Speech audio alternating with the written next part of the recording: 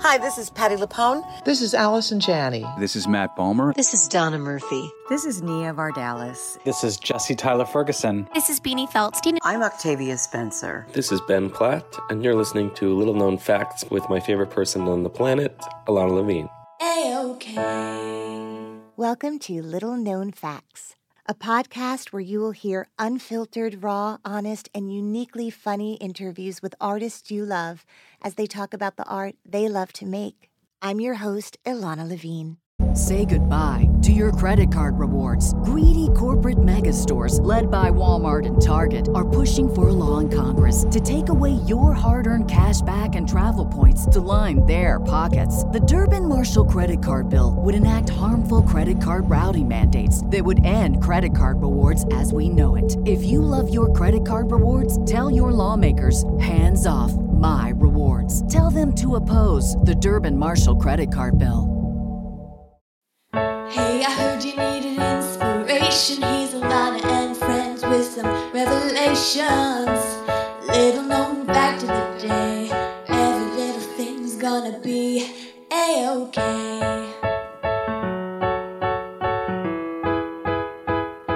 A-OK. Little known fact about my guest today. Sometimes you just meet someone in life who immediately you feel like is a kindred spirit. And also every interaction you have with them is so joyous that you just want to share them with as many people as possible. And that is my experience with Mark J. Franklin. Mark is a photographer, photo editor, and journalist at Playbill Magazine, aka the Broadway Bible. And I kept seeing Mark at Broadway events and at red carpets, and every time I had my picture taken by him, I felt unself-conscious, that's a little known fact that I want to share right now, and that is a rare thing, to just feel completely at ease in the most unnatural of circumstances, which is a red carpet event. He's so talented. His work is so beautiful. He is such a joyous, incredibly inspiring human. And I am so thrilled that I get to share him with you today because it's just going to make your day feel great. So welcome, Mark, to the podcast. A-OK.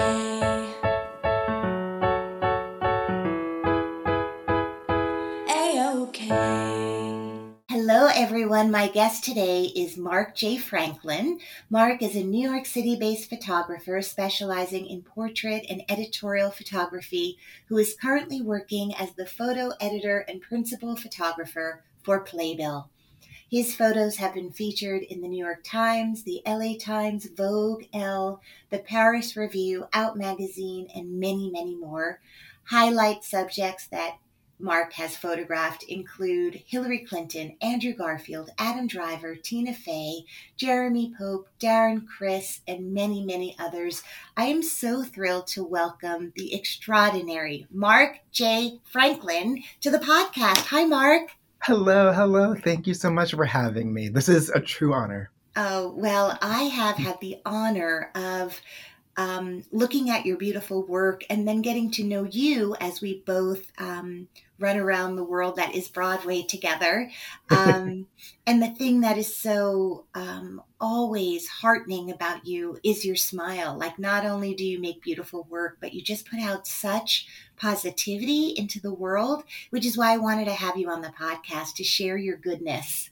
Oh, thank you so much. I don't know. I feel like photography and theater, like, it's all such a passionate thing. And I think especially after this world that we've kind of been through in the last, year and a half, 2 years, what is there not to be positive about? It's hard work, obviously, but like, we're not doctors. We're not saving lives. Like, you do it because it is a passion and a joy and not the other way around. So I try to keep that first and foremost. I mean, I think a lot about sort of the ways in which people have an idea about something they want to do with their lives, and there's always sort of an origin story behind it.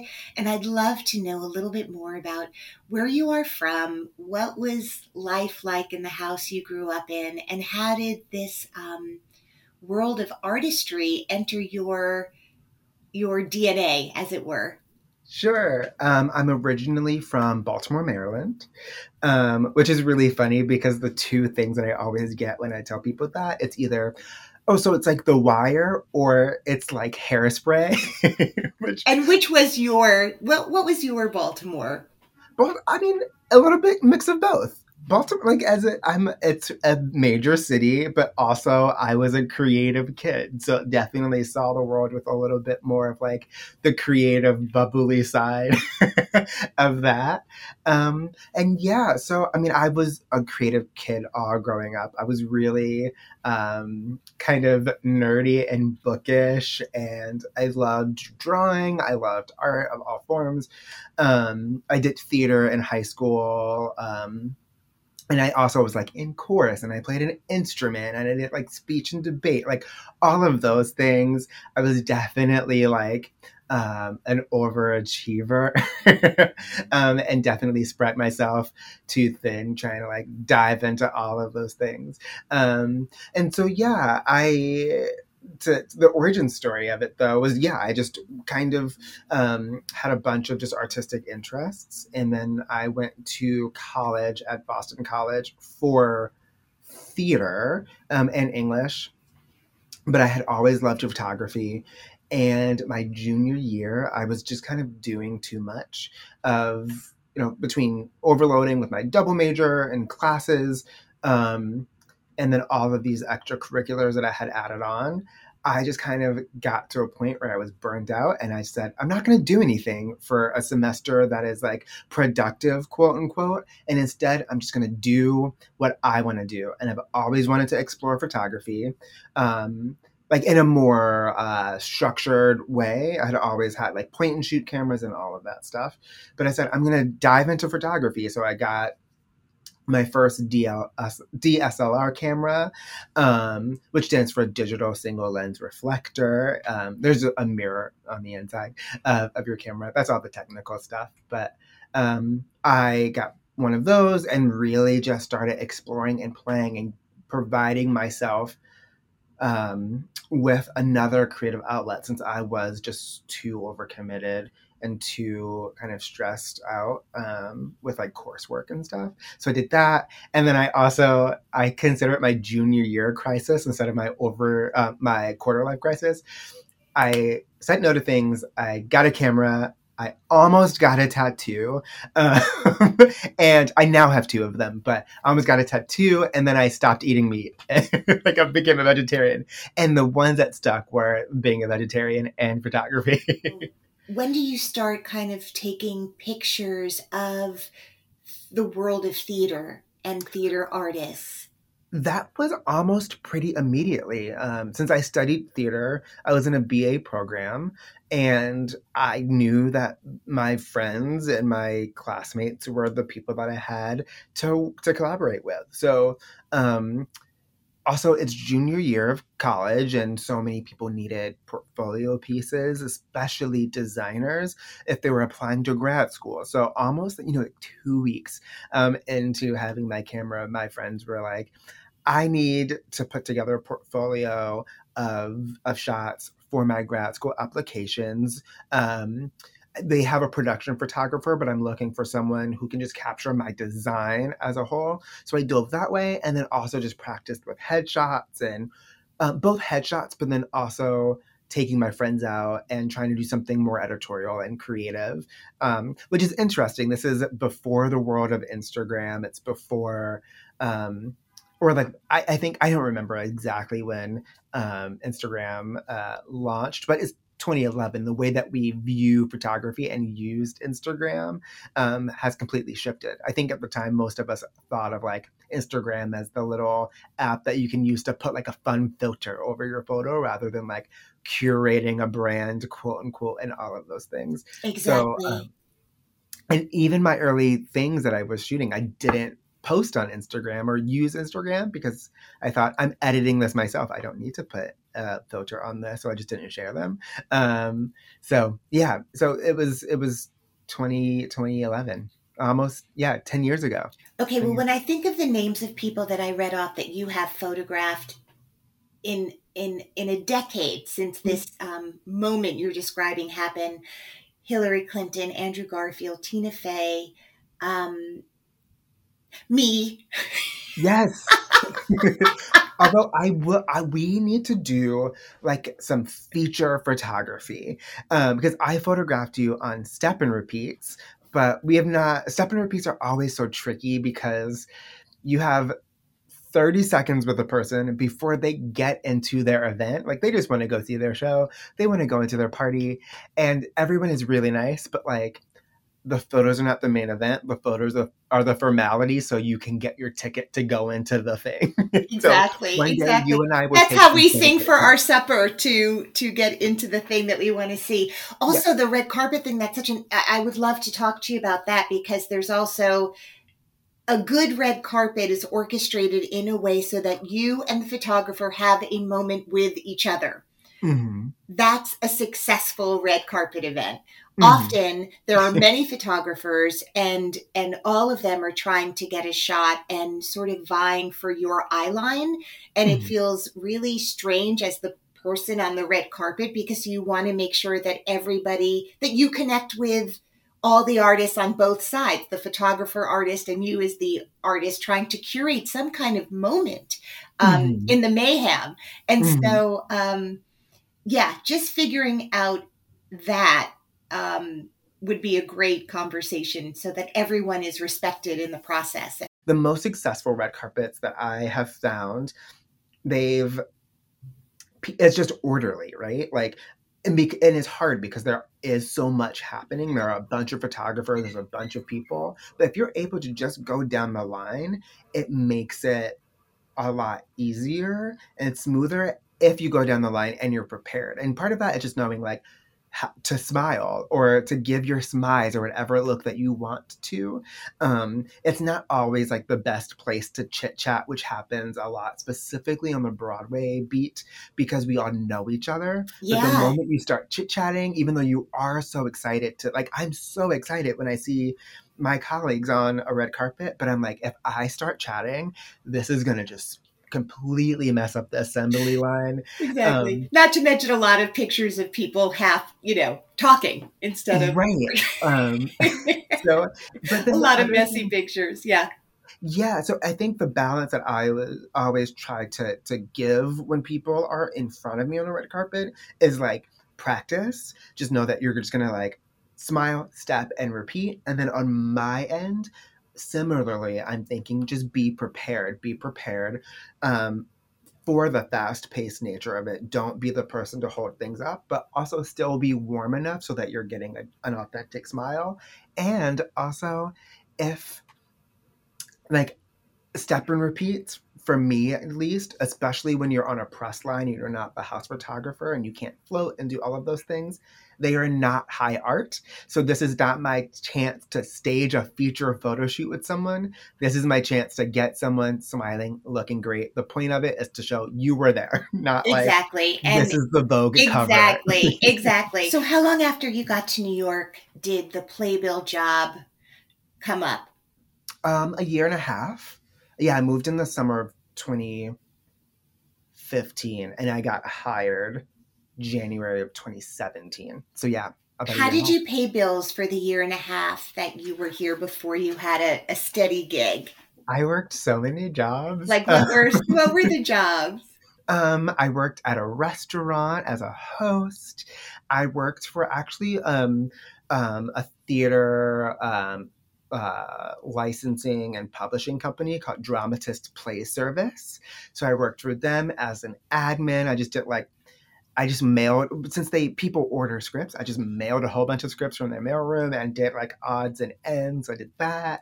I was an assistant to a film actor who had his own production company, so I did that. I also was the social media director for 2 theater companies still back in Boston, and then I freelanced. But I think for me, in Boston, I had to have a full-time job and able to support myself. So I was working at the Boston Children's Hospital in a completely different career field. It wasn't my career, but I recognize like market research, and that is that's someone's career. And I moved to the city, and I knew from that time after, between 22 and 25 when I was in Boston, I learned that when I moved to New York, I did not want to work another full-time job and then do my creative passion on the side. I wanted my creative life to be my full-time job. And I would rather do smaller jobs that maybe didn't pay enough, but did enough to, help me pay my rent. I'd rather do that, because then when I log out of work at my host stand job, I don't have to think about that at the end of the day. I can go off. I have flexibility. I have time. I don't have to, check the email and think, okay, how is the restaurant doing? That's not my business. So I gave myself those jobs to be able to provide more flexibility and freedom for my own creative practice, with the hopes that it would become full-time. And then it did. In the middle of all this, about 2 years into the job, COVID strikes. What happens to your job and Playbill, which is the touchstone of our industry in so many ways? What happened? Yeah. So I'm still like parsing out what happened, because so much of that experience was just keep the ball rolling. And so, so COVID happened after 3 years of me being at Playbill. Okay. And my job had just grown so much. And is that because you're one of these people who doesn't just do what you're asked to do, but sees what else needs to be done and jumps in? Yeah, for sure. That's my impression. Yes. Yeah. Because also, in addition to photographing, I'm also writing. I also, even outside of writing features that I am photographing, I like writing in general. So I also write a bunch for our site. I create my own features myself. So I just had and because I'd been there for 3 years, I had a big understanding of the editorial side of things beyond just the photographing side. And so in addition to me creating artwork before the pandemic, I was also using pre-existing artwork to tell stories, whether that is look backs, quizzes, deep dives into theater history. So I had all of that. And so when COVID struck, unfortunately, we had to let go of the rest of our photo team except me. So the 3-person photo team became just me. And I really dove into more of the writing and research and even some of the listicle aspects of my job. Really, at that point, my job was just to use photos and images to continue telling stories, especially because theater fans and the theater world didn't shut down, because even though the physical spaces did, there was still plenty of digital theater. There were still plenty of stories happening throughout that pandemic. And so I was just making content, and still I saw my job as twofold. I always have viewed it this way, but it really crystallized during the pandemic. My job is to engage fans and the community, to tell the news, and visualize the news, and then also to shine a spotlight on all of the behind the scenes and lesser known stories that exist in the theater world. And so I got to do that. I did a lot of deep dives into talking to designers, where it's unpack your career, show me from start to finish 5 of your favorite designs and why. I would do things where I would just reach out to folks and say, can you show me what your life is like as an actor now? Take photos and we'll do a gallery and an interview. Can you let me commission another photographer and showcase their own theater project that they are doing during the pandemic? And then also it's a lot of making fun content that is, for the website, like, look at these 27 imaginative musicals, or can you name the quizzes with with images attached that would be like, can you name this musical based only on its title song? So it was a lot of that, and I think it was challenging. It was a lot of just making things, once again, to keep the ball rolling without knowing when things would return. So talk about when it returned, because I remember seeing you when things started opening up. I was like, how is this person everywhere at once?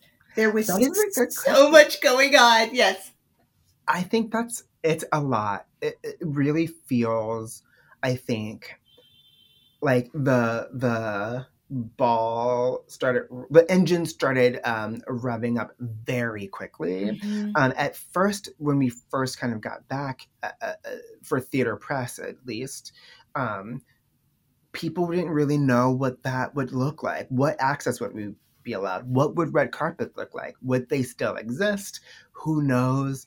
And then very quickly, it just kind of ramped up in this really big way, especially because so many shows opened at the beginning of September. So, I mean, I remember trying to cover, there was that one fateful night, I think it was the 14th of September, where like Hamilton, Wicked, The Lion King, Lackawanna Blues, and some other show I do not remember, opened all at the same time, and just trying to figure out, okay, how can I cover all of this? And if I can't physically be there, do we have photographers from the production who are able to send us photos? Because once again, I still have to write that as well.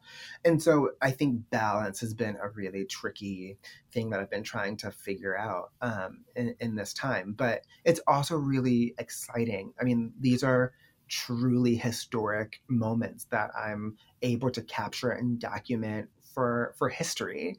And I don't take that lightly. And there are times when I'm like, I'm really tired, but I'm going to try my best to be present, to document this, both, once again, to give a visual eye for it, but then also even a little selfishly as a theater fan, to be able to say I'm in those rooms and I'm in those spaces. And then also the very last part is I haven't gotten to see so many of my colleagues for a year and a half.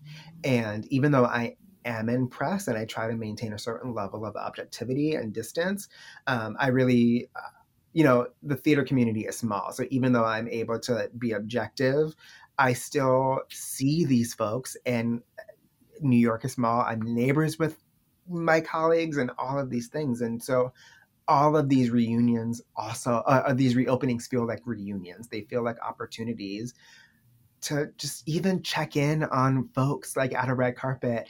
Like I said, I'm not able to talk very much, but the amount of times that I'm like, how you doing? You're doing okay? It's nice to see you. Let's take a photo. Like, it's been a lot of that. So the short version of my answer is it's a lot, but it's also super rewarding. When you think back to your childhood, did you ever, Maryland, you can get to New York City, you can see a Broadway show.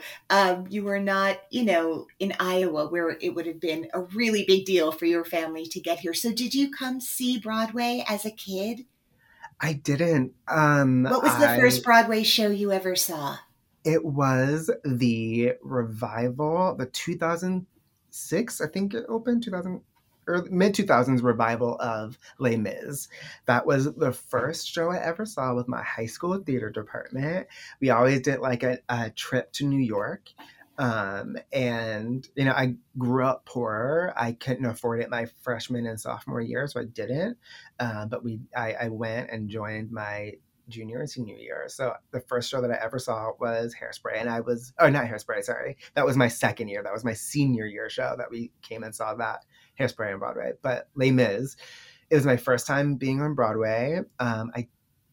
Was it my first time in New York? It might have been. Mm-hmm. And it was just magical. I immediately was like, I want to be a part of this environment. Once again, being a creative kid and seeing these spaces in which people were making their full lives out of being an artist in this city that was vibrant and bustling, and I just knew that I wanted to be a part of it in some way, shape, or form. And then I went to college and I started doing photography. And then even what was interesting is even though a lot of my career has been tied to the theater, I consider my career as a theater artist very separate from my career as a photographer and as a journalist. And they're in tandem. But even as a photographer, I didn't think that I would ever be working on Broadway. I thought I would be doing something else as a photographer, because I really love magazines and I love journalism and I love newspapers. And I thought I would be more in that world rather than the theater world. So what I'm doing now is a perfect blend of all of those. But never in my wildest dreams that I think I would be doing what I'm doing now. And it's still like pinch me moments that I have. I'm like, oh, it is crazy to me that I can text LaChanze. Like, that is wild. So yeah, I'm still glowing about it. Can I ask you a question? Of course. Because I know you are a performer as well as, doing this podcast and a storyteller. For you, from the performer side of it, like, what is it like juggling press and showing parts of yourself while also trying to protect yourself, and have your own sense of privacy? I feel like I love talking about the creative process, and I love sharing with people about that. Each opening night to me is a miracle. Having been a part of so many plays that were either successful or not successful, what they all have in common is the work and love and passion for that particular project. And then we still live in a world where like one newspaper can decide how many people are going to get to see it. Mm-hmm. But opening night, no reviews have come out yet. It is all about just the work and celebrating. I mean, with musicals, that track is years and years and years and years of development. For plays, sometimes it's a little shorter. So whether I'm in the thing or just there celebrating the thing, the idea that I can be a part in any way. And honestly, my husband is a really recognizable person. They have me come, but really they want Dominic there, and I'm fine with that. Please, are you kidding me? Similar to what you just said, when everybody, like, we are all so excited when we see you on a red carpet because we know you, and also like you are so just like heart first driven. Like, I know I always get so excited when I see you on a red carpet, as does everyone else, both on the media side, so but then also your colleagues. Yes. I'm just also stating the truth. Well, you are a doll. Before I let you go, take photographs and write stories and be a historian as well. Can you share a little known fact about yourself? Yes. So, so my friends know this, but something that I think the theater community at large may not know is that I am an identical twin. And that's how you're everywhere at once. That's how everywhere. But what's also very fun is my twin brother is also a journalist. Stop it. Stop it. Previews editor at the New York Times, which makes things really funny because the New York Times is just on 40th Street, and our office is on 49th. So the amount of times that I will run into his colleagues and they'll be like, hi, his name is MJ, and they'll be like, hi, MJ, and I have to be like, I'm sorry, I don't know who you are. And vice versa, like the amount of actors and other colleagues who don't even, know me that well, but recognize me and I recognize them. They will see him, think he's me, and then they'll be like, oh, Mark really just snubbed me today. But wait a minute. Your initials are MJ. You are Mark J. Franklin. Yes. So is MJ short for something, or? Yeah. So his name is Michael Jerome. I'm Mark Jeremy. And so he goes by MJ. I only go by Mark. It's funny. I use the J professionally in my name for just Google SEO purposes. Sure. Yeah. So we're very identical. We're very similar. It is like a lot of, like sister Mary Kate and Ashley style things, but that also affects how I photograph. I'm very conscious of how I photographed two people at the same time, because I have done every cheesy twin photo you have ever thought of or seen. I have done those when I was growing up. And I have vowed I will never put another person through that. Okay, first of all, I need, for when I post about this episode, I do need a picture of you and MJ, if that's okay, to share. That's incredible. My husband's a twin, not identical. He has a twin sister, but obsessed with twins. Wondered if I'd have a twin. Myself have twins. There's so many twins in our family. I think it's such a magical relationship to have. He's truly my best friend. Well, that's incredible. It doesn't always go that way. And so how beautiful that it did. Mark J. Franklin, for SEO purposes. Thank you for being on the show today. Thank you for your effervescent personality, your generosity of spirit, your incredible talent. You're such a gifted, beautiful artist, and for just bringing so much integrity and humanity to what you do and to every event. And thank you for being on the podcast. Thank you. And likewise, back to you. Thank you for having me. I mean, this podcast is an institution in its own right. It is such a beacon of hope and empathy. And I just feel really honored to be on this, and then also just to know you. So thank you for similarly shining a spotlight on the theater community. Oh my God, you're such a sweetie. A-okay. One more thing. So many of you have asked, how do you donate to the podcast? Well, it could not be easier. Just go to littleknownfactspodcast.com/donations.